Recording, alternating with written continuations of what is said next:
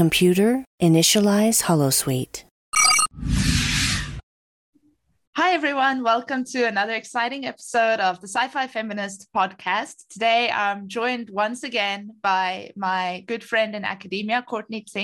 Today, we will be talking about the latest Cruella film, which was fascinating and awesome and cool. And I'm sure she has a lot of insights to share about that episode today.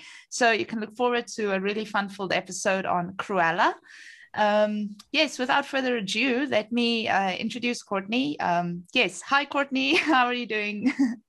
Hi, Janine. I'm great. Thanks. And you. Thank you for having me back. It's a pleasure. Thank you for being willing to come on the show again. The previous episode with you was so much fun, and I learned a lot, and I think it was very insightful.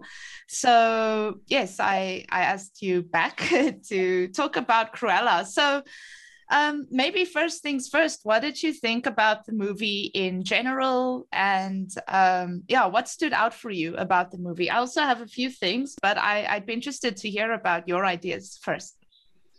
So when I first watched the movie, obviously I was very nervous that they were going to try and turn this psychopath into a good person. And I think there were a couple of moments there where they did walk the line, and I was like, no. Initially, I think it was they turned the Dalmatians into villains, and I was like, no, please don't do this. And then they killed off her mother, and I was like, no, please stop doing this. And I literally turned to my friend Riley, and I was like, I don't think I'm going to like this movie. And she's like, just maybe watch more than, 12 minutes of it. Like, just maybe watch a little bit more. And then it got really good. And I think we had this character that was insane. But I realized she was, after watching the movie, because I had this whole thing where I was like, I want her to be like the Joker, insane. You know how he was like, crafted by society, but he was insane. Like, no one was like, I want to be like the Joker when I grow up. And I think with women, something I realized afterwards is that's never possible. Like, you will never have this truly insane character because of all of the, I want to say, like, innate systems put onto us in society. So I think we got almost like the closest to an insane character with this Cruella de Vil reimagined kind of figure. But yes, what were your thoughts? Wow, that's very interesting. Maybe maybe let me share my thoughts first. I'd be interested to hear what you mean by, like, why we can't have a female Joker or women and society. But let me share my thoughts. Keep that in mind, because I keep forgetting and interrupting myself. So yes, for me, same kind of thing. I was scared that first of all, they're kind of gonna find a way to frame this really, really evil person in a good way and kind of justify the skinning of puppies and stuff, which which I'm glad they didn't do. And but one thing that really stood out for me, and this is such a Disney trope, and this is one thing where I think the first Maleficent movie succeeded at, but the second one and other Disney movies I've also seen, they kind of keeps falling into this trap of still villainizing older women and villainizing them because they are ambitious and successful. Not for any other reason. And then again, pitting these two women against each other, they can't both be successful. The one has to fall in order for the other one to be raised up. And for me, I was a little bit sad about that, because I don't think it has to be that way. And I think that's just something that Disney, it's maybe a formula, putting these two women against each other. But then her as an insane person, I find it quite interesting. There seems to be like sub-themes of multiple personalities or mental illness. She actually seems to have a legitimate thing, like her personality completely changes when she becomes Cruella. And I found that quite interesting. It kind of verged on that really, actually representing some serious mental state, like a split personality, which I found quite interesting too. And then the other thing is that female genius is also kind of equated with hysteria. This older woman is a genius in fashion, and Cruella too. but they're both represented as kind of crazy. And I think she uses the word psycho a lot. She says something like, yeah, I was scared I'm going to be a psycho like my mother, or her real mother. Or she was scared she's actually a legitimate psycho, or so she uses that term to describe it. So despite it being a very cool movie, visually I was like, there were some scenes, especially when her fashion gets into, when she starts making her fashion and appearing as Cruella, I thought like some visual scenes were really cool, and it's a really fun movie. But in terms of tropes and how they represent women, some parts are a little bit dodgy still. Yeah. And then the final thing was the cross-dressing. I really enjoyed that when she picks them up in the truck and then she has a mustache. And when she cross-dressed, I really enjoyed that. But that was very minimal. Maybe it would have been cool if there was more of that. So yeah, I'm not sure. What are your thoughts about these female villains? So I think Disney always puts their like little stamp of remember the patriarchy, kids, on everything. And I think the one thing that I did enjoy was that some of the more, I would say like typical kind of qualities attributed to female-driven movies, they were removed. So like there was this potential romantic relationship between her and Jasper. And there was even a moment where she was like, that's one of the many things I love about you. And he was like, okay, like, And I was like, that's amazing, because we're not trying to like force this romantic relationship because she's a woman, you know, like 9 out of 10, even like in the Marvel universe, like you have this strong woman, like you have Black Widow, and now it's all of a sudden she's like, oh, I'm in love with the Hulk. And you're like, where did that come from? There has been no background on this. And even with this, so like I love that we had this very, very strong potential for a romantic relationship. And they were like, no thanks. Anyway, moving on. Let's go and like maybe kill my mother. I don't know. And I think it was also quite interesting because I was worried there was going to be like this whole almost not Electra complex, because there wasn't a dad really involved, but like this whole thing of like, I need to kill my mother for power. And that did essentially happen. But throughout most of the movie, I was like, oh, I hope this is not like I need to redeem my mother's death. And then there was like such a fun twist where it was like, oh, your mother killed your mother, but also she's not your mother, but this one is your mother, and deal with that emotionally. So I really enjoyed that. And I think it was interesting seeing, because I think another thing is like, as soon as we see women pitted against women, we're instantly like, you know, like Michelle Pfeiffer and Angelina Jolie.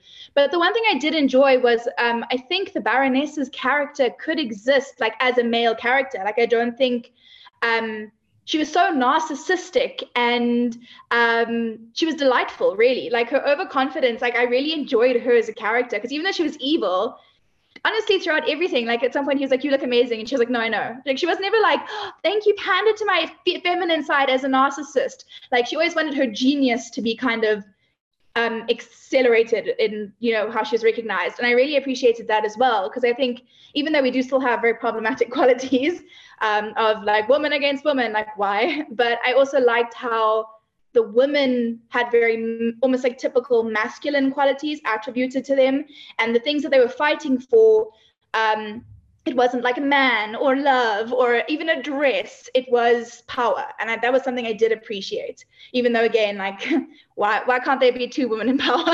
I'm just saying. But I did really enjoy even just Cruella as like the female Grotesque. Like when she donned her Cruella de Vil outfit, I was like, oh, mwah, beautiful. Because you know the female Grotesque is like a character that always has this duality, and they kind of, well, it embodies almost like the sexualized version of the femme fatale with like the liminal abject version of the grotesque. So I think Cruella really as a figure embodied that beautifully, because you had this almost pantomime makeup and these very sharp geometric outfits and this insanity that kind of came through in hysteria. But then you had like this, again, like she was almost the virgin and the whore. I'm not being rude, I'm quoting from Milan. So from Gary Milan and Chloe Buckley. But I think that she was just brilliant as she could be right now. Let's say there is lots that could still be worked on, but I was very happy to see how she had been reimagined. Wow, that's very interesting. Actually, I was going to ask about the female Grotesque, Grotesque, because I don't know much about it, to be very honest. I never did a lot of research into it. So, I kind of watched the movie trying to keep in mind the femme fatale, female grotesque, but I think your framework for it is much more detailed. So I was wondering, could you maybe give some, you explained the female grotesque a little bit. Could you maybe give a little bit more detail, like what exactly that entails? And how does Cruella really embody it? Do you look at my notes I made? So the female grotesque is essentially kind of like the epitome of like carnivalesque excess. So with abject figures, with the abject is like something that kind of traverses boundaries, and it like sits just on the outside. It makes you it gives you the crawls, but you don't know why you have the crawls. And the female grotesque is far more fascinating than that, because it almost absorbs that liminality and puts it into like normal spaces. So it's obviously attached to woman, the female grotesque, but it's very fascinating because there is almost like the sense of, I don't want to say freedom, because that's a very problematic word to use by a creation of the patriarchy, but there is almost let's say, wiggle room in the female grotesque, because you have a female character essentially that takes on almost an ultra feminine, I want to say, mask. So she has makeup on, but it's bright red with black like eyeshadow and like long talon nails. And I was so happy to see Cruella de Vil did have her talons, because even in the 101 Dalmatians film, something that's very prominent, I think it's 102 Dalmatians, when she turns back to an insane person, like her shoulder pads come out of nowhere and her nails grow. And I'm just like, that's the female grotesque. Like, you take this normal woman who is feminine, and then you're like, double it and then add talons.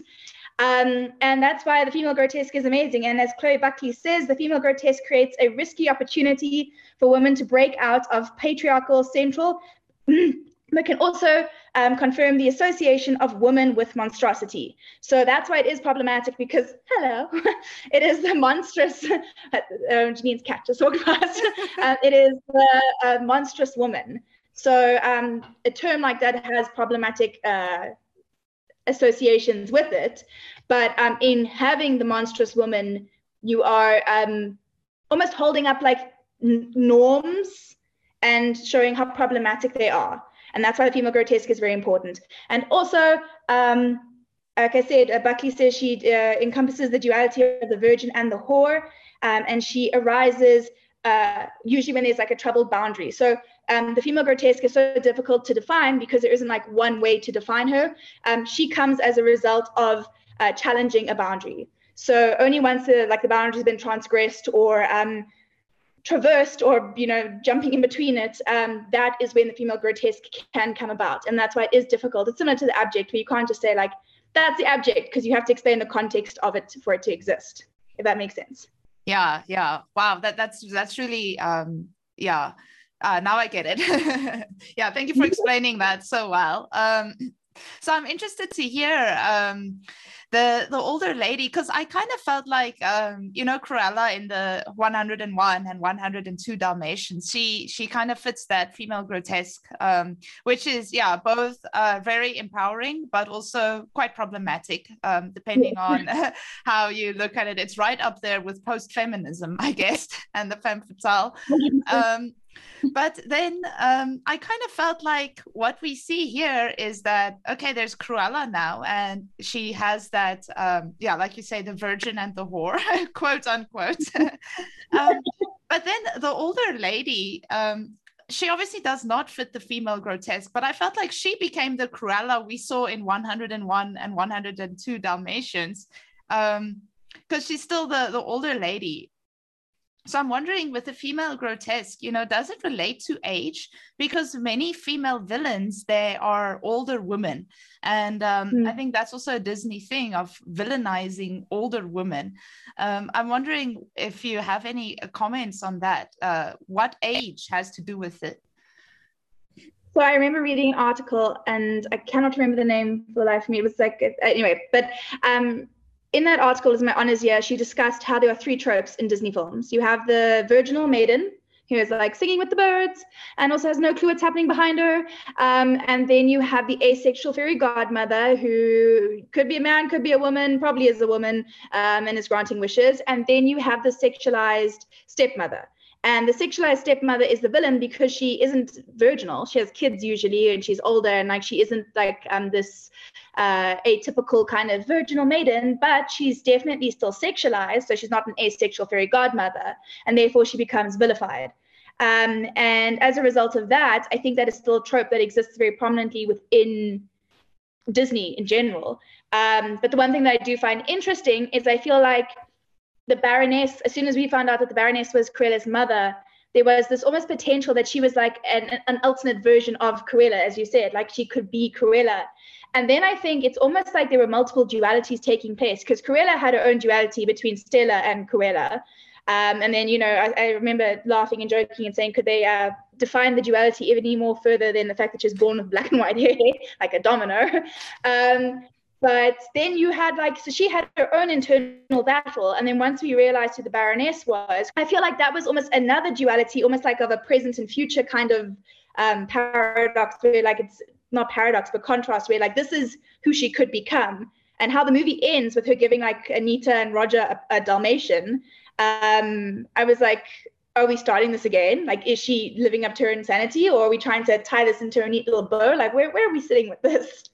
So it was, yeah, I think she definitely has something to do with age. And I think also Cruella is, I mean, Emma Stone is not like this overly feminine Hollywood star. You know, she does have a bit of feedback on her looks, and she's got very big eyes. And she's not like, a Baldwin or Hadid.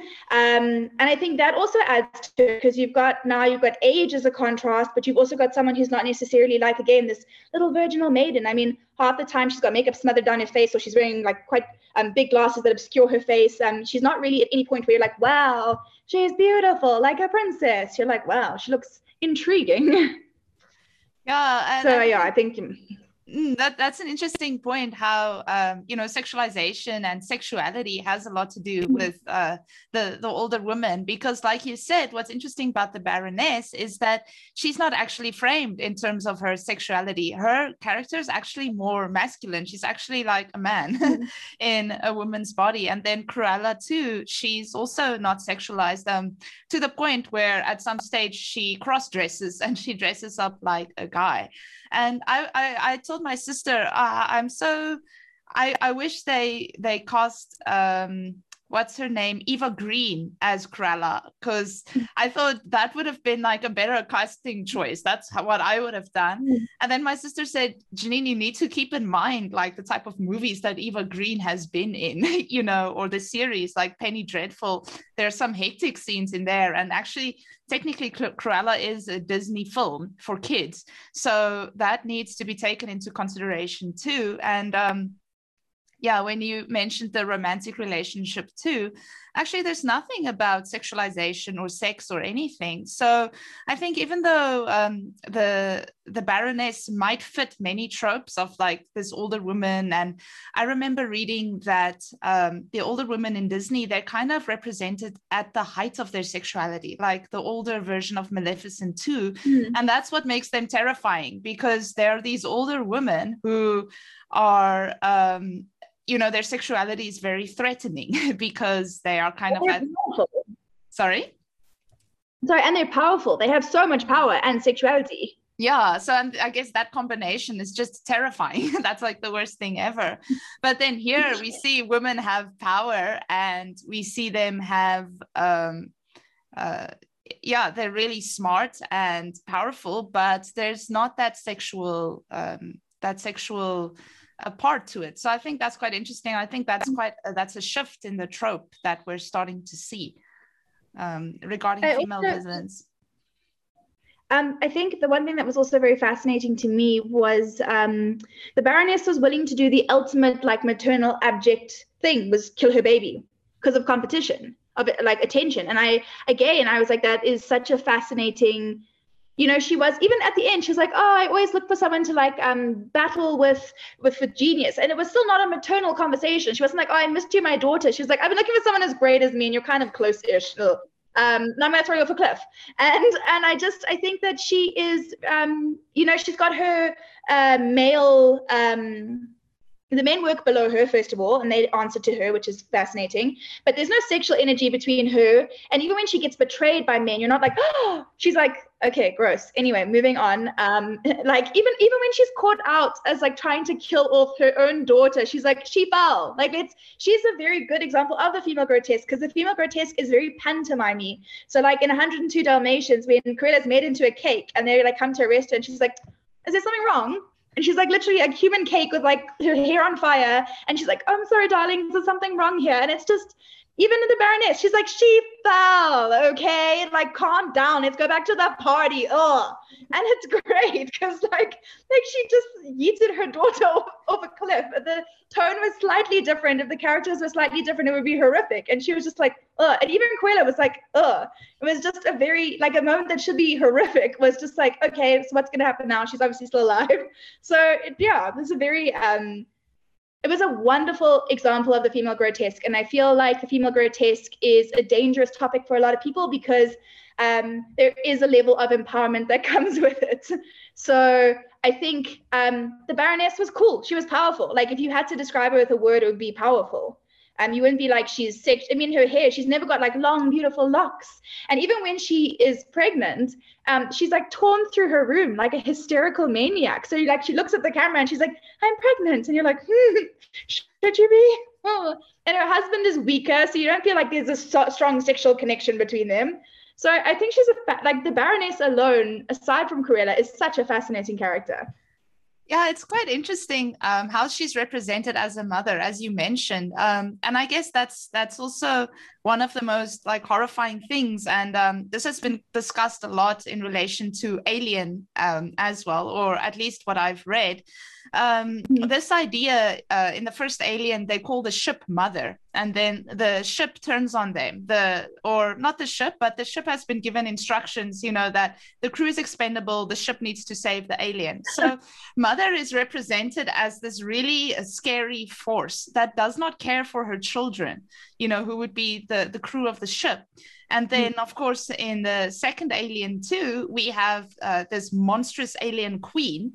And she's also this devouring force. She's not maternal. She gives birth to these aliens. And she kind of devours everything in her path. You know, it's this... it's funny, this like what the most scary thing ever is a mother that doesn't care for her children or that's willing to kill her babies. And I think that's both, like you say, you know, it really fits with that abject, the notion of the abject, but it also really subverts this idea of, you know, women and motherhood, because that is such a dodgy area for feminism always, because you know, as soon as women become mothers, it's been argued by the second wave feminists, as soon as they become a mother, they are subject to patriarchy because, you know, then women are placed in the role of maternal, caring, always sacrificing for their children, not being able to exist for herself, all of those problematic things. So then we have this mother that's like, yeah, I'm just gonna, you know, kill my baby, just kill it. And that really subverts all of that. So it's kind of it's I think it's both very empowering, but I also think it's a little bit problematic too. You know, mothers killing their babies isn't But you know, the thing I thought to myself was, I remember watching her being insane, the Baroness, and the thought that ran through my head was, not everyone should be a mother. And I think like that's also such an important thing, because you have this woman who goes so against being a mother. And I liked that it was like, you know what, maybe some people should not be mothers. It's not a thing where as soon as you have this baby, you settle down and like internally you just calm down as a person. Sometimes you are unhinged, and having a baby is the worst possible thing. And I think there is, again, because everything is seeped in misogyny and patriarchal structures. So everything I say is always has a problematic edge to it. There's nothing I will say about feminism or anything that has not got a problematic patriarchal edge to it.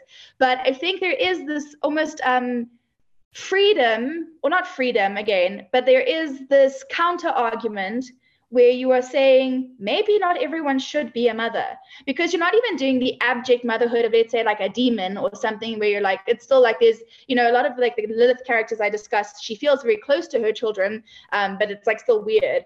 This person was like, I do not want to have a child. I'm very unhappy and I will kill my baby. And even the queen in Snow White, she's not related to Snow White. So when she like wants to kill off Snow White, she's like, cool. Like there's no maternal connection there. But here we literally have, I think, a Disney character who knows her mother, and her mother's like, I'm probably going to try and kill you. I'm definitely going to try and kill you multiple times. And in horrific ways, not just like bang, you're gone, you went missing. Like, I'm going to burn your house to the ground and maybe throw you off a cliff. I don't know. We'll see. So, yeah, I think she's weird, but I think she's very cool in that she is willing to not only subvert the traditional maternal kind of vibe that we're supposed to all adhere to, but she's almost like a counter argument. You're like, maybe some people should not be a mother. Counter argument. That's very interesting that you mentioned that, because, you know, there's like you say, it's kind of assumed that all women have this what they call is it a biological clock, that all women want to have children first of all, and that all women should have children. And like you say, actually some women shouldn't, and that's totally fine. And I think you know, it kind of provides this possibility to de-essentialize women, to be like, you know, you're not going to become caring and maternal and soft and self-sacrificing and all of those things as soon as you have a child. It's not like that. You know, for some women, it's not like that. And I think that presents a very good take on de-essentializing women. And then, like you say, she has very masculine character too. So it's not to say that because she's had a child, now she's very feminine and all of that. But even though she had a child, she remains a very narcissistic, masculine, ambitious, all of those types of things that kind of seem to contradict motherhood or contradict the maternal. And usually in my research, I saw that when we see something like that, it's usually related to adoptive motherhood. So adoptive motherhood tends to be more, how can I say, like empowering, according to some arguments, because of this essentializing thing. But the fact that a biological mother is represented in this way, I think, yeah, it could be quite subversive. Yeah, I didn't think about it like that. Actually, for me, I was just like, the Baroness is problematic for me in every aspect, but you've really opened my eyes to her potential as a feminist character. Yeah, so thank you for that. I think it's just because I am obsessed with Emma Thompson. So anything she does, I'm like, oh, I love you, Emma. You're amazing. Just keep doing you. I'll find the good in you. But I love this one moment in it where she is reading her review from last year, and a guy needs to cough, and she literally stops and looks at him, but she doesn't, again, it's not like over dramatic where she's like, oh, she just like looks at him and he's like, and like contains his cough. And then she's like, I will read that again. Last year's was genius.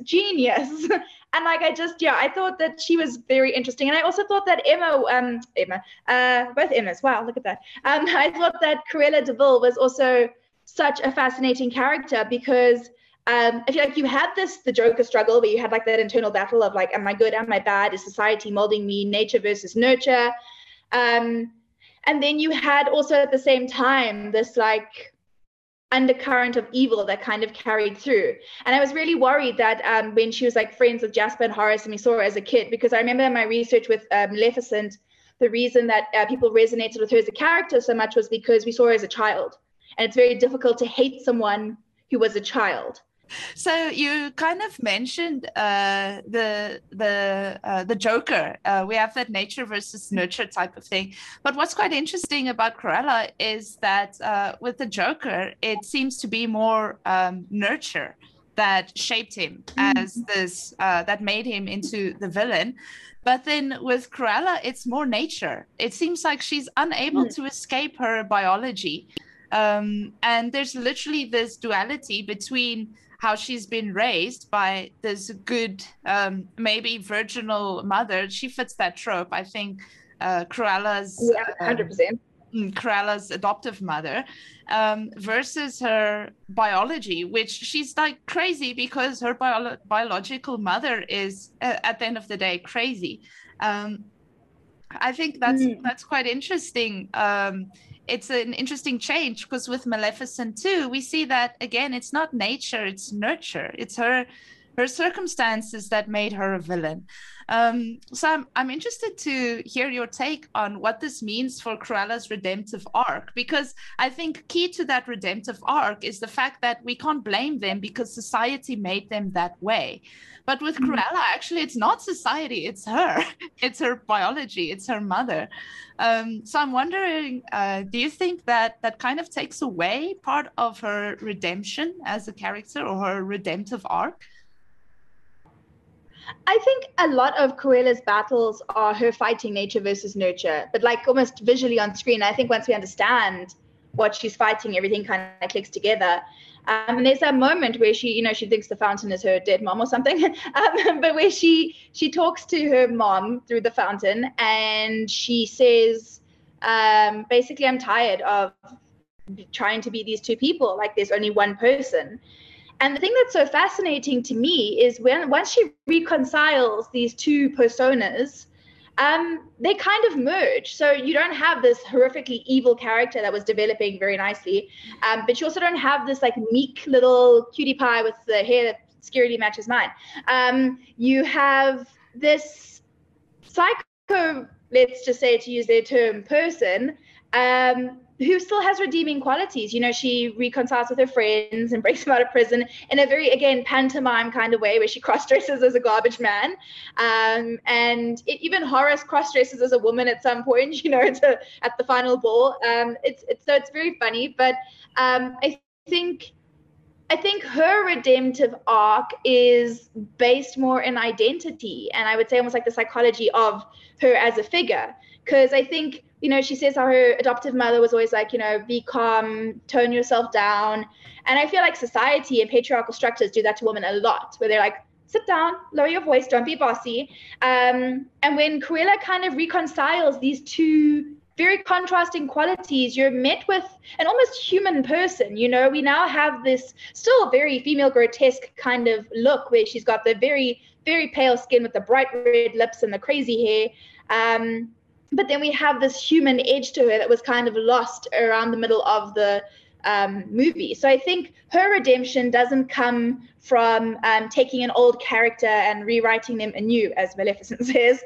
I think her redemption comes from almost an acceptance of the darker side that I think a lot of women have but are told to repress in society. So I think hers is almost a lot more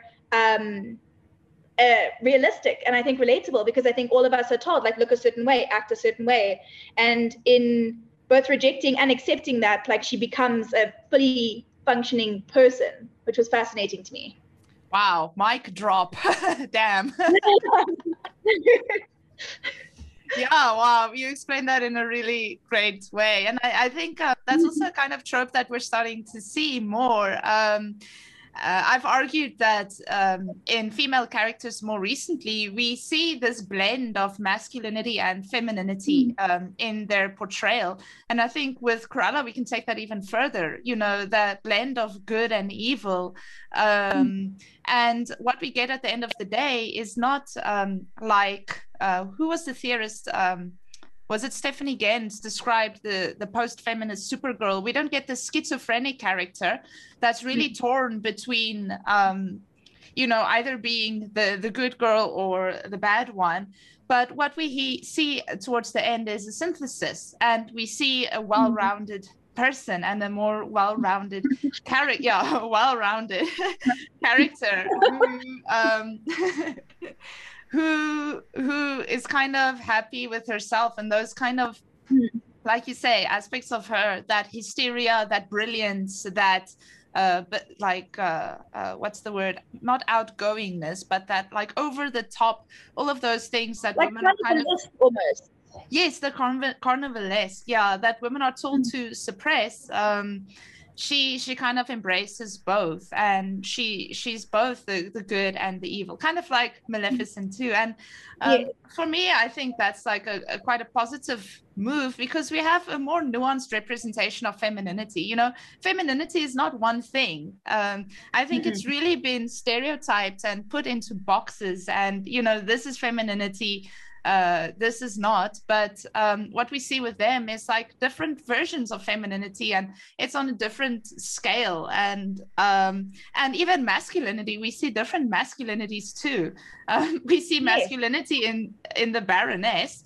Then we see, her friend, who is a little bit more feminine. And I love that cross-dressing. I love cross-dressing. It's just so funny.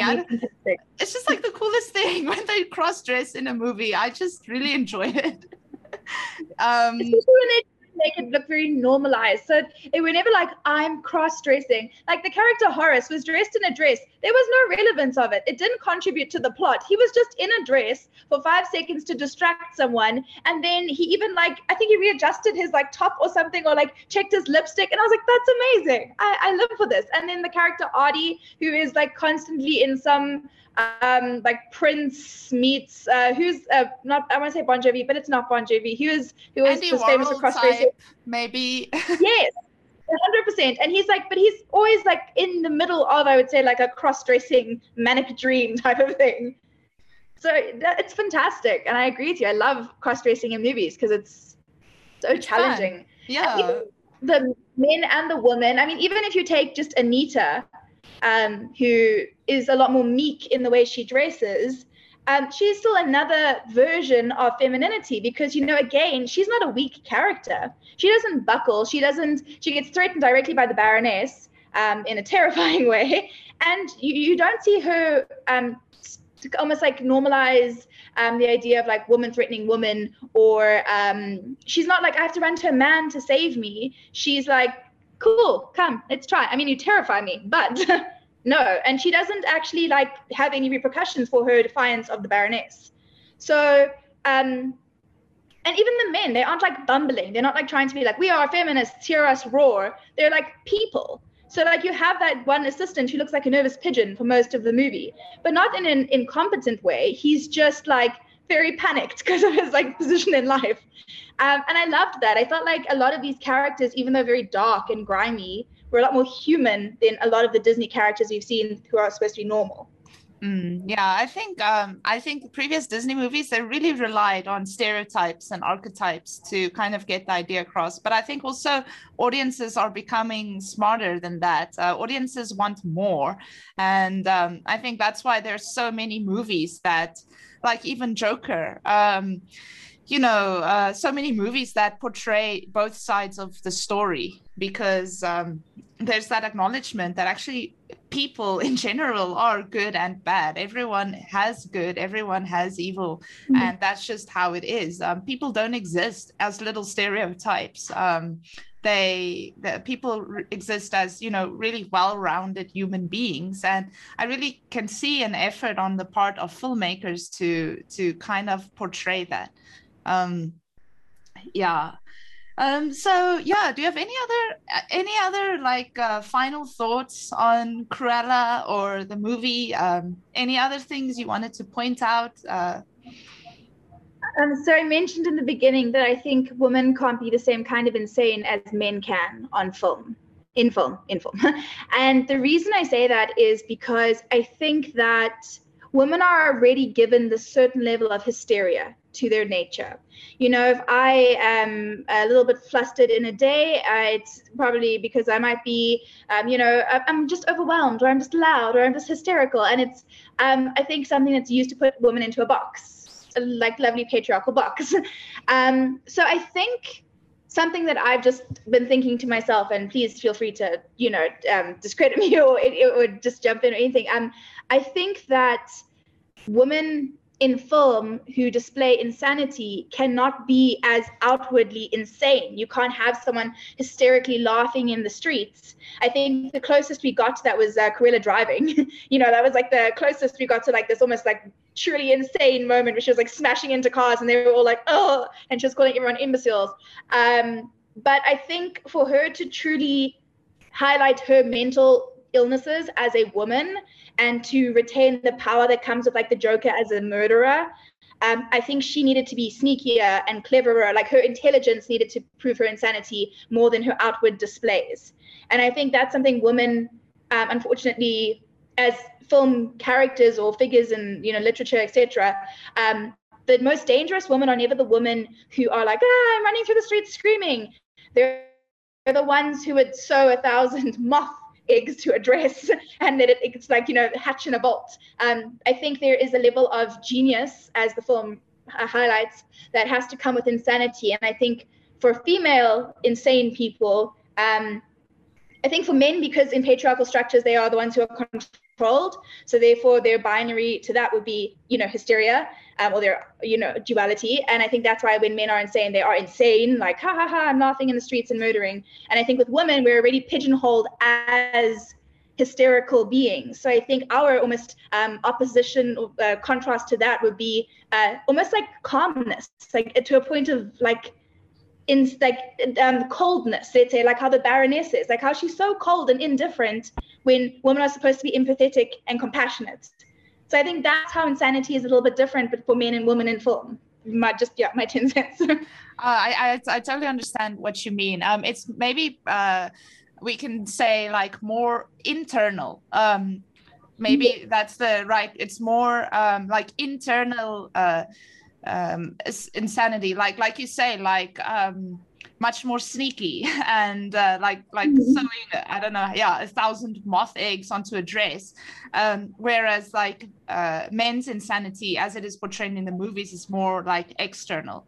That's a very interesting point. I never thought about that. Actually, you're right. We rarely see female characters like ha ha ha. But if the Joker does that, that's totally okay. That's a very interesting point that you make. And I think, and this is, you know, I've argued something similar in video games. If we look at like even combat style for female characters, it's more like stealth-like, more sneaky. And not so like overtly violent, like I'm just gonna shoot you all with a machine gun, you know, but it's more like sneaking up behind or using different sneakier methods. So that's quite interesting. And yeah, you're right. You know, there's this very age-old stereotype that women are hysterical and that it's linked to women's hormones and women somehow can't escape this hysteria. But that's why I think it's cool that the Baroness's hysteria, like you say, it's more like cold and calculated, more masculine, and it's not it's more, she's really got that more masculine character. Because you don't really see her, I mean, even though her entire career is being torn down around her, and she finds out Cruella's alive, and she's not like screaming and running through the house, you just kind of see her face like twitch slightly, and you're like, ugh. And like, you know, I think there's something so scary about a man laughing like to himself, almost like insanely in public, versus a woman who should be doing that and just staring you down. And I feel like that's the interest, like you're right, it's internal. It's like an internal hysteria more than it is like this external expression of mania and hysteria. And the Baroness is scary sometimes. I mean, like she's really cool as a character, but the fact, even when Cruella's like, you killed my mother, and the Baroness is like, I'm sorry, you're gonna have to be more specific. So again, you don't have this like giant climactic confrontation where you're like, and I think the Baroness knew the whole time that was her daughter as well. So it's not like she was like, oh, gosh, like there was no point where the Baroness was like, my plans are being ruined, that is my daughter. She was still like, I killed so many people, which one? Be more specific. And then she's like, off the cliff, and she's like, still like specific, and she's like, my mother for money, and she's like, oh, cool, okay, I understand now. I understand where we're at. But like, she's fascinating. Yeah, I guess you're right. That is somehow like much more terrifying than that. Indifference is much worse than yeah, like you say that like, oh no, there was that I remember in Star Wars that one scene where Kylo Ren loses his mind, or he's like so upset, so he just kind of takes a lightsaber and destroys his whole room. We never see the Baroness doing that. She's very calculated. And like you say, we just like the only response we see is like a twitch, like, and that's interesting because you know women are associated with hysteria, but then the way she portrays it is yeah, like very nonchalant. But then we have male characters have all these really emotional responses to things, like Kylo Ren destroying his whole office with a lightsaber. And I'm watching X-Files now. There's this one scene where Mulder also like trashes his whole office, or like the Jokers, like they're all so emotional. I've never actually taken note of that. I've never thought about that.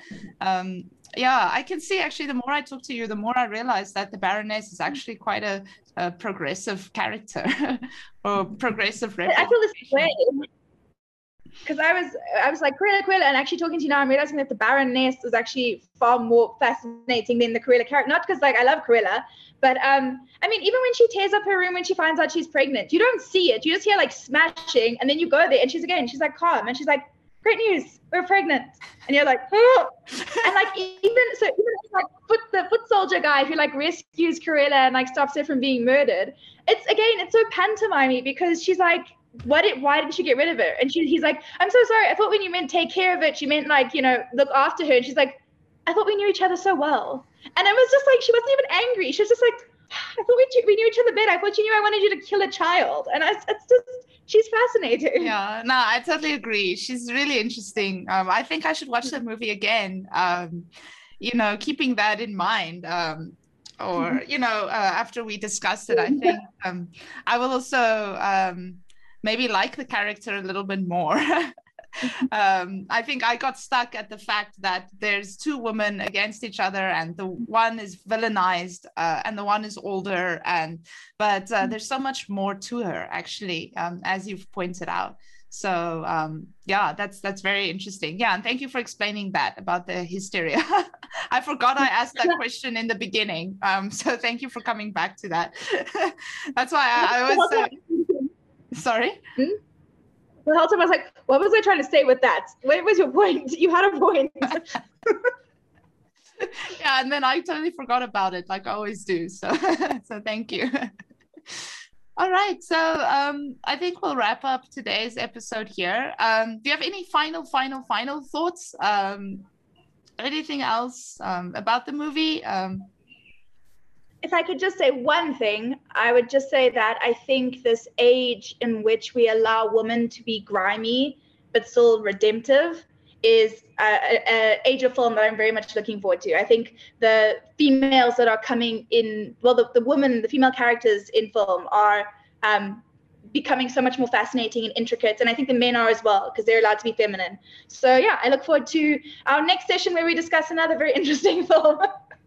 Yeah, me too. I totally agree. I think it's a golden age for representation and also for doing these kinds of analyses. I think we're really privileged to live in a time where we can witness a shift, like really a significant shift. And I think this is a shift we haven't seen for 20 years. You know, I really think the last shift in representation was in the 90s. And I'm like you say, I'm very excited to see what you know, what future films will look like. Especially, I'm very excited to watch the Black Widow movie too. I really think this is a really golden age for women in cinema, and yeah, we're really lucky to be able to witness the shift and to be able to talk about it, and that we have all the tools to be able to talk about it. You know, we have all these wonderful theorists that theorized all of these things for us in the 80s already. We have all that film criticism, and it's amazing how we can still use it, and how all of these things that, all of these archetypes and tropes and things, they always reappear, but always in different forms, and they always evolve. I think maybe we're starting to witness even a new version of the grotesque. I don't know. Maybe something, that is more, like an evolved female grotesque. Yeah, maybe it's premature to say that, but just in our discussion of the Baroness, I think I can see that there's more to her, or maybe these female characters fit multiple archetypes. We can't just put them in a box to be like it's one thing, but we're starting to see maybe more, how can I say, overlapping things, just as they're giving more context, and as they are given more nuance, and as they are explored in more details. So yes. Courtney, thank you so much for joining today. It's always such a pleasure to talk with you and all your knowledge. And I'm not sure what our next movie will be that we're going to discuss, because I'm definitely going to call you back again to appear on the podcast. I'm hoping they make Ursula. I really just hope they make Ursula into, I really would like to see her backstory. So hopefully we'll see that at some point. I love Ursula. Yeah, she's really cool. I really hope we see something. I'm not sure what's in line for this year. The only significant movies I know I want to see is Black Widow and Gunpowder Milkshake, which are all more action-based. But when there's another witchy, grotesque type of thing that comes out, I'm gonna call you again, and I'd love to have you back. So thank you so much. And I think we'll wrap up the episode here. Thank you for having me. As usual, always love it.